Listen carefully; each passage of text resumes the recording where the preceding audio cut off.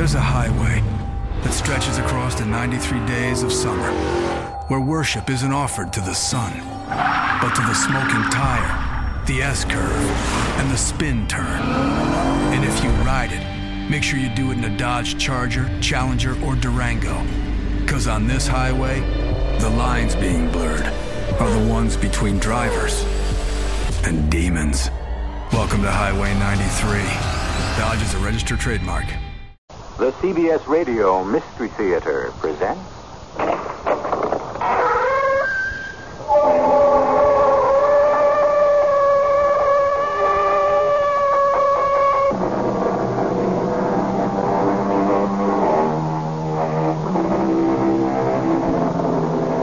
Come in.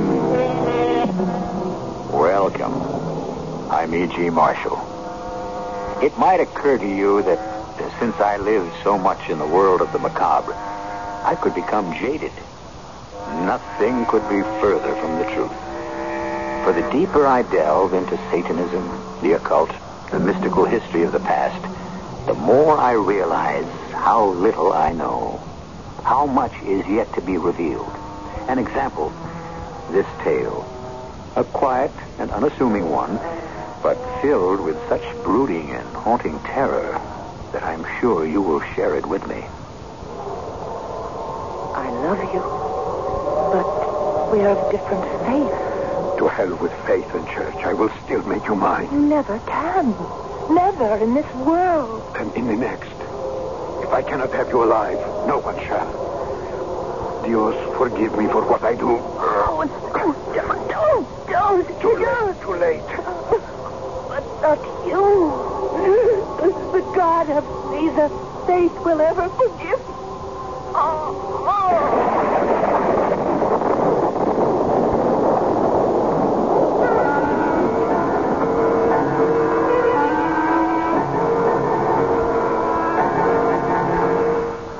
Our mystery drama, Never in This World, was written especially for the Mystery Theater by Ian Martin and stars Alexander Scorby.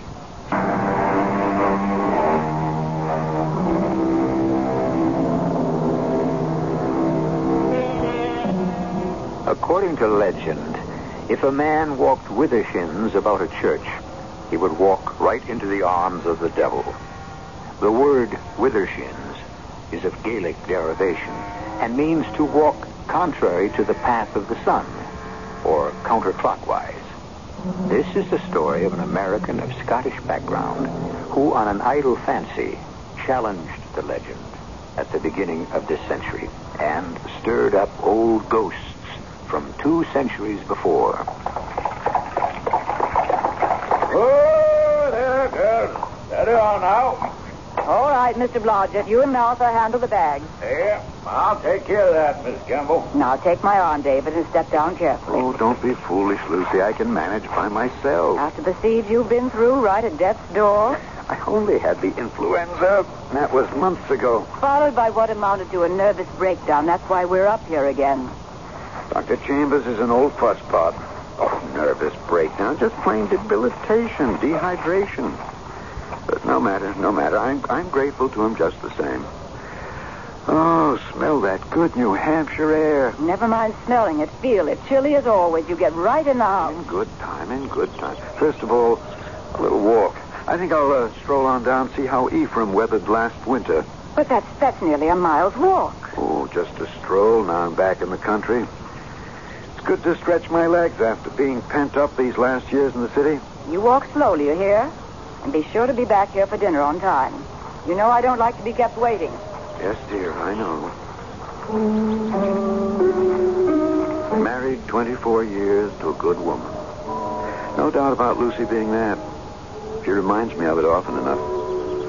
A placid, uneventful life. Successful business. 1 child, the delight of my life. The rest of it, floating along in a rut, like an autumn leaf on the muddy waters in a wheel track. 50-ish, fattish, and feeblish after my first brush with death. Yes, I found I didn't have to be told to walk slowly. I had to. On my way to see my old friend, the Reverend Ephraim Bean. Come in. Come in. And behold, I come quickly. Revelations chapter 22, verse 11, I believe. The Right Reverend Ephraim Bean at your service. Don't tell me I've changed that much. Bless my soul, my sight is getting to be a caution. Now, where are my spectacles? Try your forehead. Oh, yeah. David Campbell by Toffet. Is it not? It is indeed. Well, come in, man. Oh, hey, I see. You look in the pink. Sit you down, and I'll refresh you with a glass of cider. And you must tell me all. Not much to tell. Long bout with influenza. 'Tis a plague on the whole country this year. Here now. You'll have a glass? It looks just the ticket. But tell me about your illness. The influenza epidemic this year, the good Lord knows, has been widespread and virulent. Virulent enough in my case. Like to have carried me off. But for some last moment's strength I gathered somewhere and so got my reprieve. Oh, tell me, when was its onset? The day after New Year's. Good heavens. And it's lasted all the way now into August? Well, the germ itself was brought under control months ago and finally washed from my system. But a curious aftermath, a kind of disease, or if you want, unease of the mind afflicted me. The medical term of choice, I suppose, would be a nervous breakdown. Well, my good friend, I'm glad you returned. We must shake these shadows from the corner of your soul, if they still persist. I put as good a face on it as I can, but... Yes, Ephraim, they do persist. But something even more than that. Something, some inner voice called me back here. Eh? For what? I don't know. Shall I tell you what haunts and tortures me? And why I was so glad that Lisbeth was not to come? Because I don't know whether it is for good or evil. I only know it must be. Remember Isaiah. Woe unto them that call evil good, and good evil. No, that's not what I said. Not in so many words. But look deep in your heart, David, and ask yourself if somewhere, somehow, the thought is not there. Walking back from the Reverend Bean's on that early August afternoon, I thought long and deeply, trying to find with his suggested key some door to unlock my long depression. But neither then nor on succeeding walks, longer and longer as I grew stronger, could I find an answer to the strange call which tugged at me, but gave me no intimation which way to follow and find the answer. But where do you go on these long rambles of yours? Oh, nowhere in particular. I just like to walk, to listen to the drowse of the bees and feel the wind in my face. The wind. Oh, yes. First thing we know, you'll be back with the influenza again if you don't stop exposing yourself to the chill. I doubt it. That's past.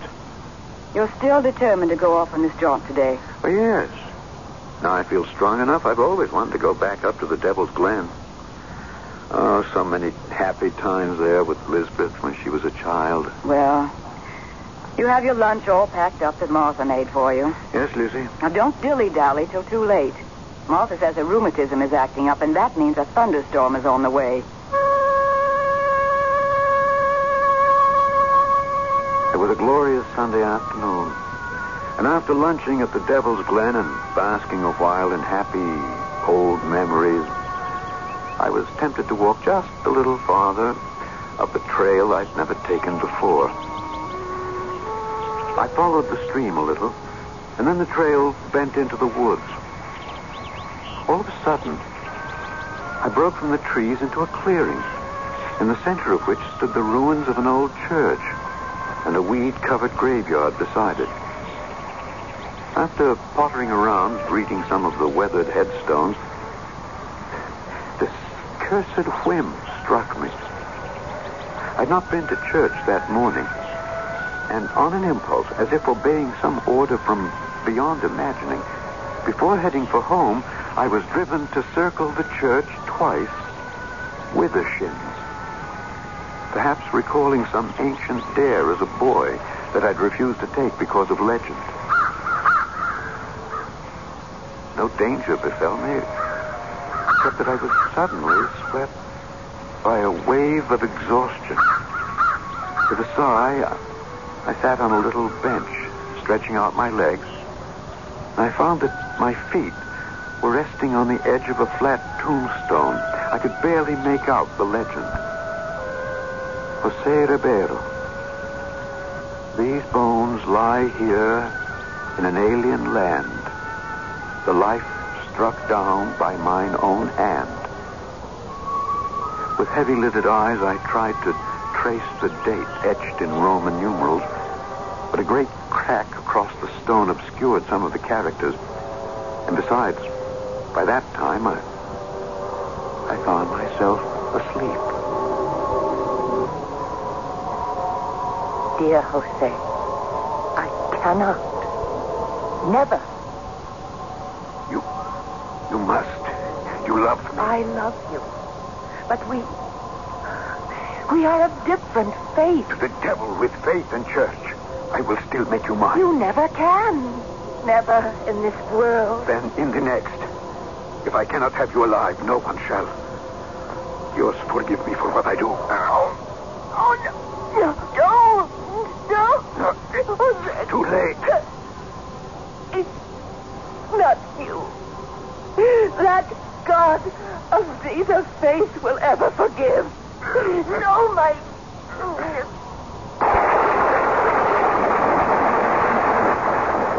I was literally galvanized awake by a bolt of lightning which must have hit the tree. It was dark, and the thunder continued to grumble menacingly, so with what wits were left to me, I fled the dream and the storm and ran pell-mell for home.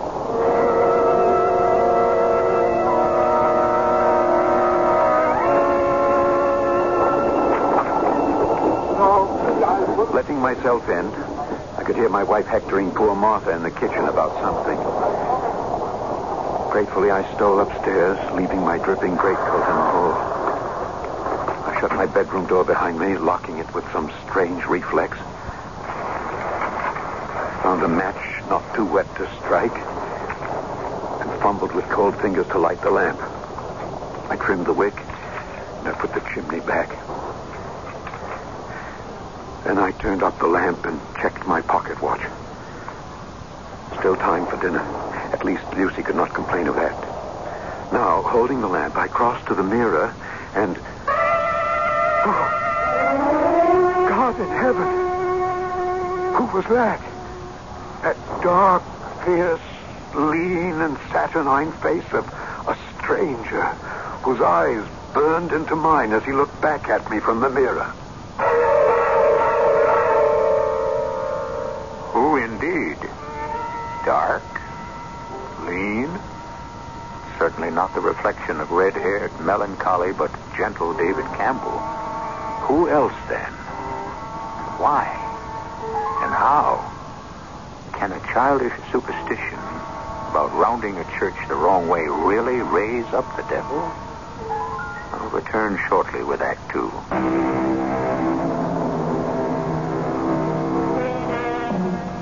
As fascinated as a moth might be, held by the lamp he holds in his hand, David Campbell is transfixed by the reflection in the mirror. The reflection of a man he has never seen before, who differs from him in every respect. Dark brown eyes for Blue, a great beaked nose for his straight one, dark curling hair instead of the familiar soft, straight reddish hair already receding from his brow. Other things, too, he is conscious of. That his clothes hang loosely on him, too short in the sleeve length, and the elastic bands on his trousers stretch to the breaking point to accommodate his extra height. But far more than the physical shock is the profound terror of finding himself someone other than himself. David? David, are you in there? David, why have you locked this door? Why indeed, Lucy? Only thank God I did. Time. Precious time to figure out I going to say? What can I say? Really, David, this is too mortifying of you. You must be in there. Why don't you answer? I'm not feeling myself right now. Let me in. I want to help. The only way you can help is... Oh, all right, I'll let you in if you do something for me first. What? Now, please, don't think I'm being unreasonable. It's terribly important. I'm pushing a key under the door. You see it? Yes. It's the key to the old roll-top desk in my study. I want you to open it. On the left-hand side, the first row of pigeonholes. Pull them to you, and they'll slide out. There's a secret compartment there. Inside it is a letter. Get the letter and bring it back to me here. But I don't... Please, do as I ask. There's no other way. No other way for what? When you bring it back, you'll see. Or maybe by some miracle all this won't be necessary. It took some more urging, but finally Lucy left on her errand. For myself, I returned, hoping against hope, to the mirror. No question. To outward view and sound, I was a different man. But that different man was only a prison, which still held David Campbell. The inner man was still the same. But how to convince anyone else of that? David, I'm back. Yes, Lucy, did you find it? There's no stamp. Instead, 2 Cupid hearts drawn by pen with an arrow piercing them together, right? Yes, when I was young and foolish, I used to do that. One heart has the letters LCM in it, the other DMC. Of course, but David, this is absurd. We both But know. nobody else knows about this letter. I hope not. It begins, David, I know you want to, but I'm tired of waiting for you to ask me. If we are to be in love, why shouldn't we be married? If you won't ask me, I'll ask you. David, hush, Martha might hear. Really? These family secrets shouldn't be spoken out loud. They have to be, otherwise you wouldn't be able to do... David, I can't stand this nonsense anymore. Open this door immediately, or I'll have to send for a doctor. Very well, only wait. Just a moment before you come in. Oh, do stop it. Open the door. Come in, Lucy. Turn up the lamp, David. I can scarcely see. That's quite deliberate on my part. Come in. And close the door. Very well. Now, would you mind telling me what all this fiddle-faddle is about? Keys, secret drawers, old letters? A matter of proof. I want to be sure you know who I am. What's the matter with your voice? Have you caught cold in the rain? I might say I've caught a devil by the tail. Or perhaps the other way around. I think I'd better get the doctor. I think you'd better wait first. For what? For what I'm about to show you. When I turn up the lamp. Just remember that I am David as I turn up the lamp and let you see. Oh, no. No, Dave, no. Who? Oh, no, David, what can I say? I don't know. Whatever you feel would be best. Talk to me as honestly as you can. Well, really, how can I? Why not? Because now that you face the actuality, you're not sure, are you? You're not sure it's me. Well, how can you blame me? I mean... Don't leave this room. Stay where you are. Don't you dare make a move toward me or I'll scream the house down. We're not alone, you know. Your brother George and his friends are all downstairs. And Mr. Blodge is the gamekeeper with his gun. It's all right, Lucy. I don't blame you for being scared and very brave at the same time. But the lies are not necessary. They're not lies. The house is full of... Besides us, there is only poor old Martha. My brother George has been dead for 5 years. Blodgett runs a general goods store and lives well over half a mile from us. And I am no stranger, no matter how I look. I'm your husband of 24 years. 25 come this November 23rd. No matter how I look. Oh, what are we going to do? Now, darling, don't worry too much about me. Some way we'll find a way to straighten things out. I'm not worried about you. Somehow you brought this on yourself. I mean, What are we going to do, Elizabeth and I? What on earth can we say to people? How can we live this down? I think there are more serious problems here to be considered first. I'm not capable of solving them. You need a doctor or perhaps a minister. I'm going to make up a spare room where you can sleep tonight, whoever or whatever you are. Then I'll bring your dinner up to you. And tomorrow, first thing tomorrow, I'm going to the Reverend Bean and tell him everything. Maybe he can make heads or tails of it. I can't.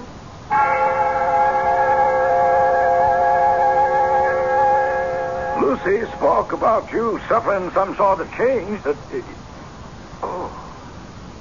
I bless my soul. Yes, indeed. You do find me changed, Oh, without a doubt. I'm rather sorry. I thought to bring my spectacles for once. Do you recognize me by any chance? Not while I wear these. There, I think I shall remove them. And the shock will be less profound, David. Then you do believe I am David? I am a man of faith. But my looks, my voice... A shock, I admit, when seeing all too clearly. Yes, David, I accept you for who you are. But how can you? Because you asked me to. Tell me, how have you suffered this change? I could feel the sting of tears behind my stranger's eyes at the simple kindness of this good man's faith and his friendly trust. I told him what little I could of my walk that day, of my discovering the ruined church, of my sudden weariness, my sitting by the grave of the man named Jose Ribeiro, my falling asleep, and the waking to the lightning striking the tree. And all the while I told him, the hope in my heart was sinking slowly as I watched the expression on that open face, too ingenuous to hide any emotion or thought. Jose Ribeiro? Yes. Never heard of him or any such family here. You don't believe me after all. Did I say that? You didn't have to. I believe the transformation. I believe that no matter how you look or sound, you are my dear friend, David Campbell. Now, other things are something else again. What other things? I've lived here all my life in Tamilworth, man and boy. I know this country like the back of my hand. I've no doubt no one knows it better, Ephraim. But just what are you getting at? The church, ruined or otherwise, the clearing in the forest, the graveyard. A man named Jose Ribeiro. I tell you this solemnly, since I know every tree and trace of all that area. David, my old friend, there simply is no such place. Nor would any protestation of mine sway him from that stand. And I must admit, he had shaken me. There was no recourse. I must return there and see for myself. Easier decided than accomplished. These days, Lucy watched me like a hawk. And of course, I dared not show myself in front of Martha, to whom I would be an unexplained stranger in the house. But finally, a day came. David, What's the matter, Lucy? Nothing. It's just so difficult to call you by name when, looking at you, I cannot recognize the man I married. And yet... What? Come to the light a moment. Yes. I do believe... I think perhaps you're starting to change back. Oh, don't hope too much. I suppose it's just an illusion that I'm growing used to. No. I will never get used to it. No, I have to go marketing. Don't leave the room. Martha is in the house. Just don't lock me in. I can't stand that. Give me the key. Promise you won't do anything foolish. That I can promise with all my heart. As soon as I saw Silas Blodgett drive Lucy off, I stole down the stairs, past Martha, busy in the kitchen, and fled down the street. By the time I reached the Devil's Glen, it was late afternoon. A hazy day with the sun trying to burn through a low cloud cover. I hastened up the path I remembered holding my breath. And suddenly, there I was, back in the familiar clearing. The ruined church, the graveyard, the shade tree, part blackened by the lightning bolt that had hit it. The tortured, broken tombstone twisted with a huge crack beside the seat I had sat in. Only one thing was different as I approached. On the seat, still as death, leaning on a stick as though waiting, was the figure of a woman whose pose suggested incredible age, but at one and the same moment, a timeless beauty. Her head was shrouded in a veil, so this was only an impression as I approached her. Am I intruding? Of course not. I hope you will forgive me, but I've been ill and I would like to sit down. May I join you? Need you ask? Sit, my darling, by me. It is so long that I've waited for you, but I knew that somehow, at the last, you would come back.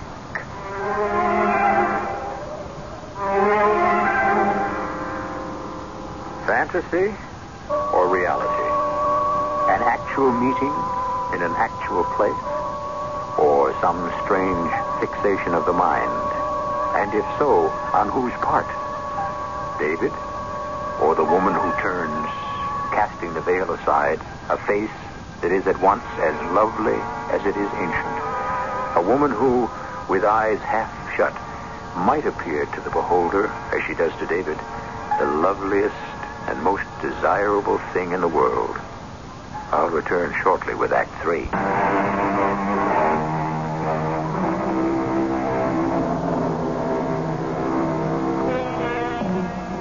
The sun suddenly drops behind the horizon, and in the half-light of twilight, the age is washed away from the woman's face. Her gray eyes, fastened on David, are wide and shining with love. But to him, lovely as it is a stranger's face. Search his memory as he will, he cannot remember ever having seen it before, although the voice stirs some vagrant chord of memory. You know me? How can you ask such a question, Jose? My name is not Jose. Not yet, perhaps, but it will be. You think I look like someone you once knew? I know you do, but looks are unimportant. I know you are. You called me Jose, the man you think I am. Do you mean Jose Ribeiro? I mean Jose Ribeiro. The man who's buried in this grave? Who says he took his life with his own hand? Who took his life with his own hand, but who is no longer in that grave. Where is he then? Sitting beside me on this bench. Me? The living image. But only an image. Not the man, the being himself. Not yet. It takes time. No, you don't understand. I'm not the way I look. I'm someone else. My name is David Campbell. I don't look this way at all. If you don't want to look yourself, that can happen too. In time. It all takes time. But the moon is not yet at the full, and I cannot stay any longer. No, wait. There are so many questions I need to ask you.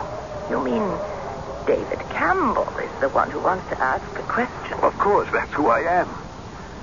This Jose Rivera, I can't read the date on his tombstone, but he must have died a long time ago. Long. And not so long. 200 years, to be exact. And he looked like me? Me as I am now? You could be one and the same. How can you be so sure? Because we loved. Because I should have been his wife. What? That means that you have to be. I must go now. It's almost dark. I can tell you more, if you wish. As much as you can comprehend. come to tea. Thursday, but not before twilight. Past the church, take the path to the left, down to the waterfall. It's the second house. White placard. You can't miss it. It's almost underneath the waterfall itself. Oh, wait a minute. I don't even know your name. I'll teach you to remember all. Prudence. Remember. Prudence Pennypacker. Till Thursday, David.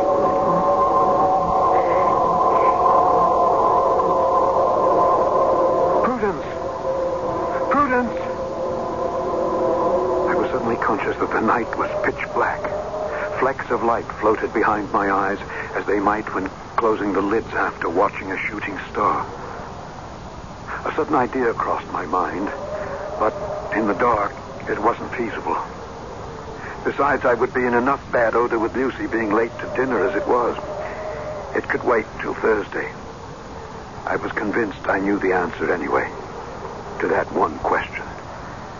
The others I could hardly wait to pose.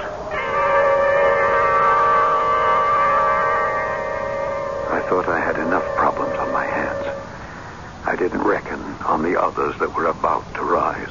I just can't stand it any longer, David. If you are David, going on with this charade, so I've made all the arrangements. Now, wait a minute. What charade? What do you mean? I can't make up any more lies or half-truths or excuses about you. Martha can't understand why, if you're ill, she can't bring a tray up to you. Cy Blodgett and the others in the village can't imagine if you don't need a doctor why you stay cooped up. Oh, I could go on and on, but I don't intend to. I've spent the day packing us up. We're going back to Boston. Take you to Dr. Chambers or whoever he recommends and get you the treatment you need. I'm not leaving here before the end of the week. You go to Boston and get a good look at the world you think is turned right side up. Then come back. I have a feeling that within the week I'll know where the future lies. Or if there is any at all for me. Really, Reverend Bean, you didn't have to have me over for meals all the time like this. The idea was for your housekeeper to drop them off at my place. Well, she did. A couple of times. But it's easier this way and provides me companionship. Besides, I had to see you today in order to write a shocking piece of information I gave you. Oh, about what? Your ruined church and graveyard. Oh? Yeah, I've been searching through our church records. Unfortunately, very scanty and full of gaps. But I find I was wrong. There was indeed a church, and I have no doubt a graveyard, on or about just such a site as you mentioned. How I could ever have missed its ruins myself, Probably so overgrown you could never find them. Well, then how could you? Because I was intended to find them. Gee, why you? If for no better reason than I walked about the church with the shins. With the shins? Yes. Ah, yes. Ancient Gaelic tongue. Who with a devil his first compact begins, he first must traverse the church with the shins. Anonymous. Do you believe in the devil, David? Do we believe in God? If there is one, there has to be the other. I believe I've made an unwitting pact with the second. No, even granting that, you can still be saved. If you were indeed a kind of reincarnation of Saint Aureville, if I remember his name correctly. You do. Then more and more you are throwing off his influence and returning to yourself. Oh, David, I declare, the sun makes your hair seem full red again. And you're getting back your own nice, comfortable, roundy look. So there's still hope for me? Always has been. You say there was such a church, though, as I have described. Oh, dear me, yes. Built and established in 1695 by one Hiram Pennypacker. Pennypacker? Yes, a curious old name. Very common about these parts once. Still, for that matter. Well, now, you'll join me for dinner. No, Ephraim, good old friend. I think I will make out for myself this evening. Will I see you later? I'm not sure. I may decide to take a long, long sleep tonight. Lucy's due back in the morning. Then I'll be trotting along. I have a feeling of something undone. Have I forgotten anything? You've forgotten nothing. Not even me, who little deserved to be remembered. Goodbye, old friend. This was the Thursday, and for my own reasons, I must be early. As soon as Ephraim was gone, I headed for the Devil's Glen and beyond. I went first straight to the graveyard in the glare of the sinking afternoon sun. It took me some time to find it. A simple headstone with a simple legend. Prudence Pennypacker, 1765, 1789. But she is in her grave, and oh, the difference to me. That quotation from Wordsworth shocked me beyond belief. For the subject of his lament over a lost love was for a girl named not Prudence, but Lucy. From the grave, with a sense of urgency, I found my way down the path to the house beneath the waterfall, and to the girl who had been buried 200 years ago, and to the end of it all, I hoped, at last. You are late. Things have come up. There won't be time for tea. Not too late for some explanations. That depends on what you consider an explanation. Who was or is Prudence Pennypacker and Jose Ribeiro? What were they to each other? And where do we fit in? Well, that's asking quite a lot. No, not in my mind. As far as I can discover, both you and Jose have been buried for 200 years. I'm still alive, even if I'm locked like a hermit crab in another man's shell. Where do I go from here? Or you? Or us? Or all of us? I can answer some questions. Jose was a very romantic Portuguese who fled a dictator king who was slaughtering the nobility. With his knowledge of languages and education, he became my father's secretary. Your father was the minister of the ruined church up the hill? Yes. Jose fell in love with me, and we wanted to be married, but we were of different faiths. Oh, the dream. What? The dream I first dreamt. Sitting on the bench by your lover's grave, before the tree, and for all I know, I was struck by lightning. Did he really murder you and kill himself? If I could not have him, I wanted to die for him, just as he wanted to die for me. Because of my father and my faith, I was buried in consecrated ground, but because he took his own life and was an apostate, Jose was buried in unhallowed ground. He was forced to wander forever until he could find some other body not owned by the devil. I chose to share his exile, waiting for the moment when he could. And when I risked an old superstition and went about the church the wrong way, he entered into my life, my body. He took your body, not your soul.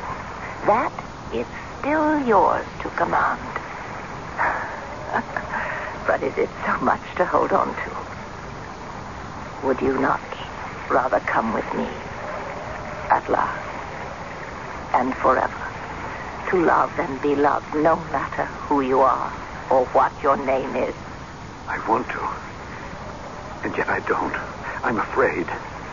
Maybe I can still find my way back to what I was. So go ahead. Try. Perhaps you can if that's really what you want. But just remember, you can have it for only a brief moment. With me, it could be all eternity.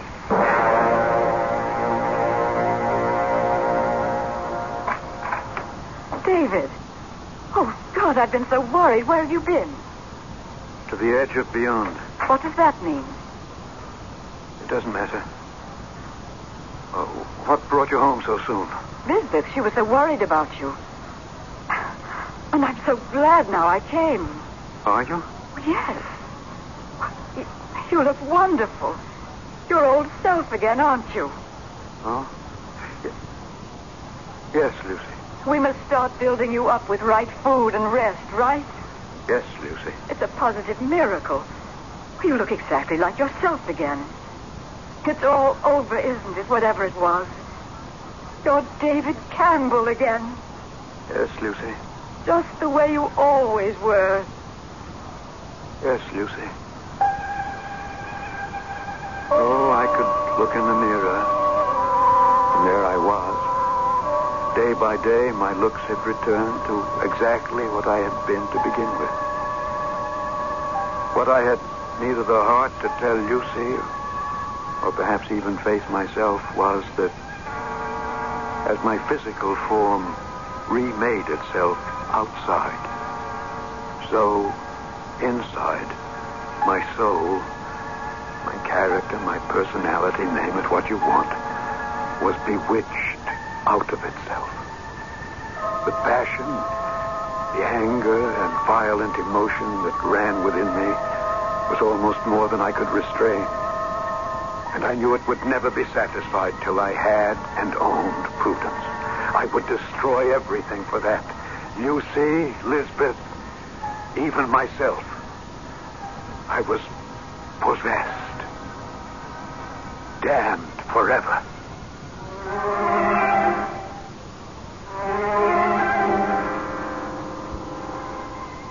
When David Campbell suddenly disappeared, it was the Reverend Ephraim Bean who led the search.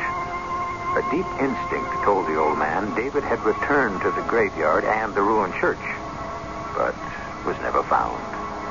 What was found was David's body, floating in a pool underneath a small waterfall not far above the Devil's Glen. The body lies buried now in one of Boston's most exclusive cemeteries. The body, where the soul has gone, is another question entirely. I'll be back shortly.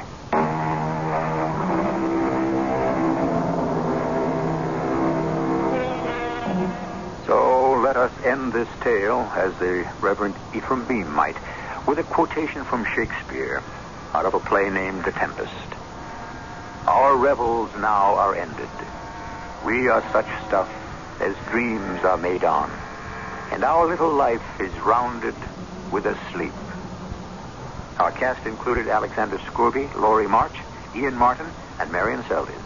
The entire production was under the direction of Hyman Brown. And now, a preview of our next tale.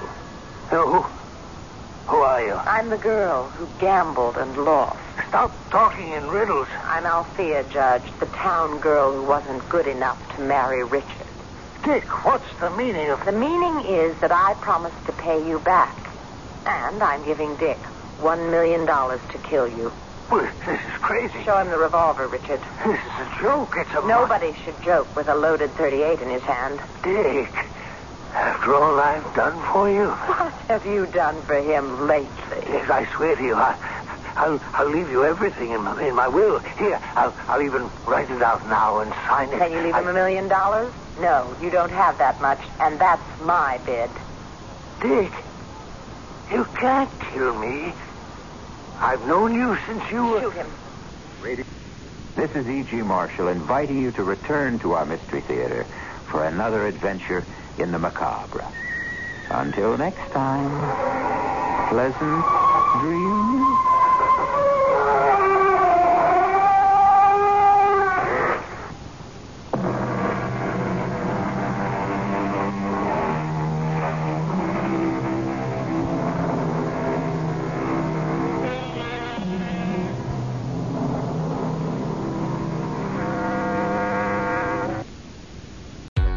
Hurry in for great deals during the Ram Make This the Summer event. Ram, built to serve.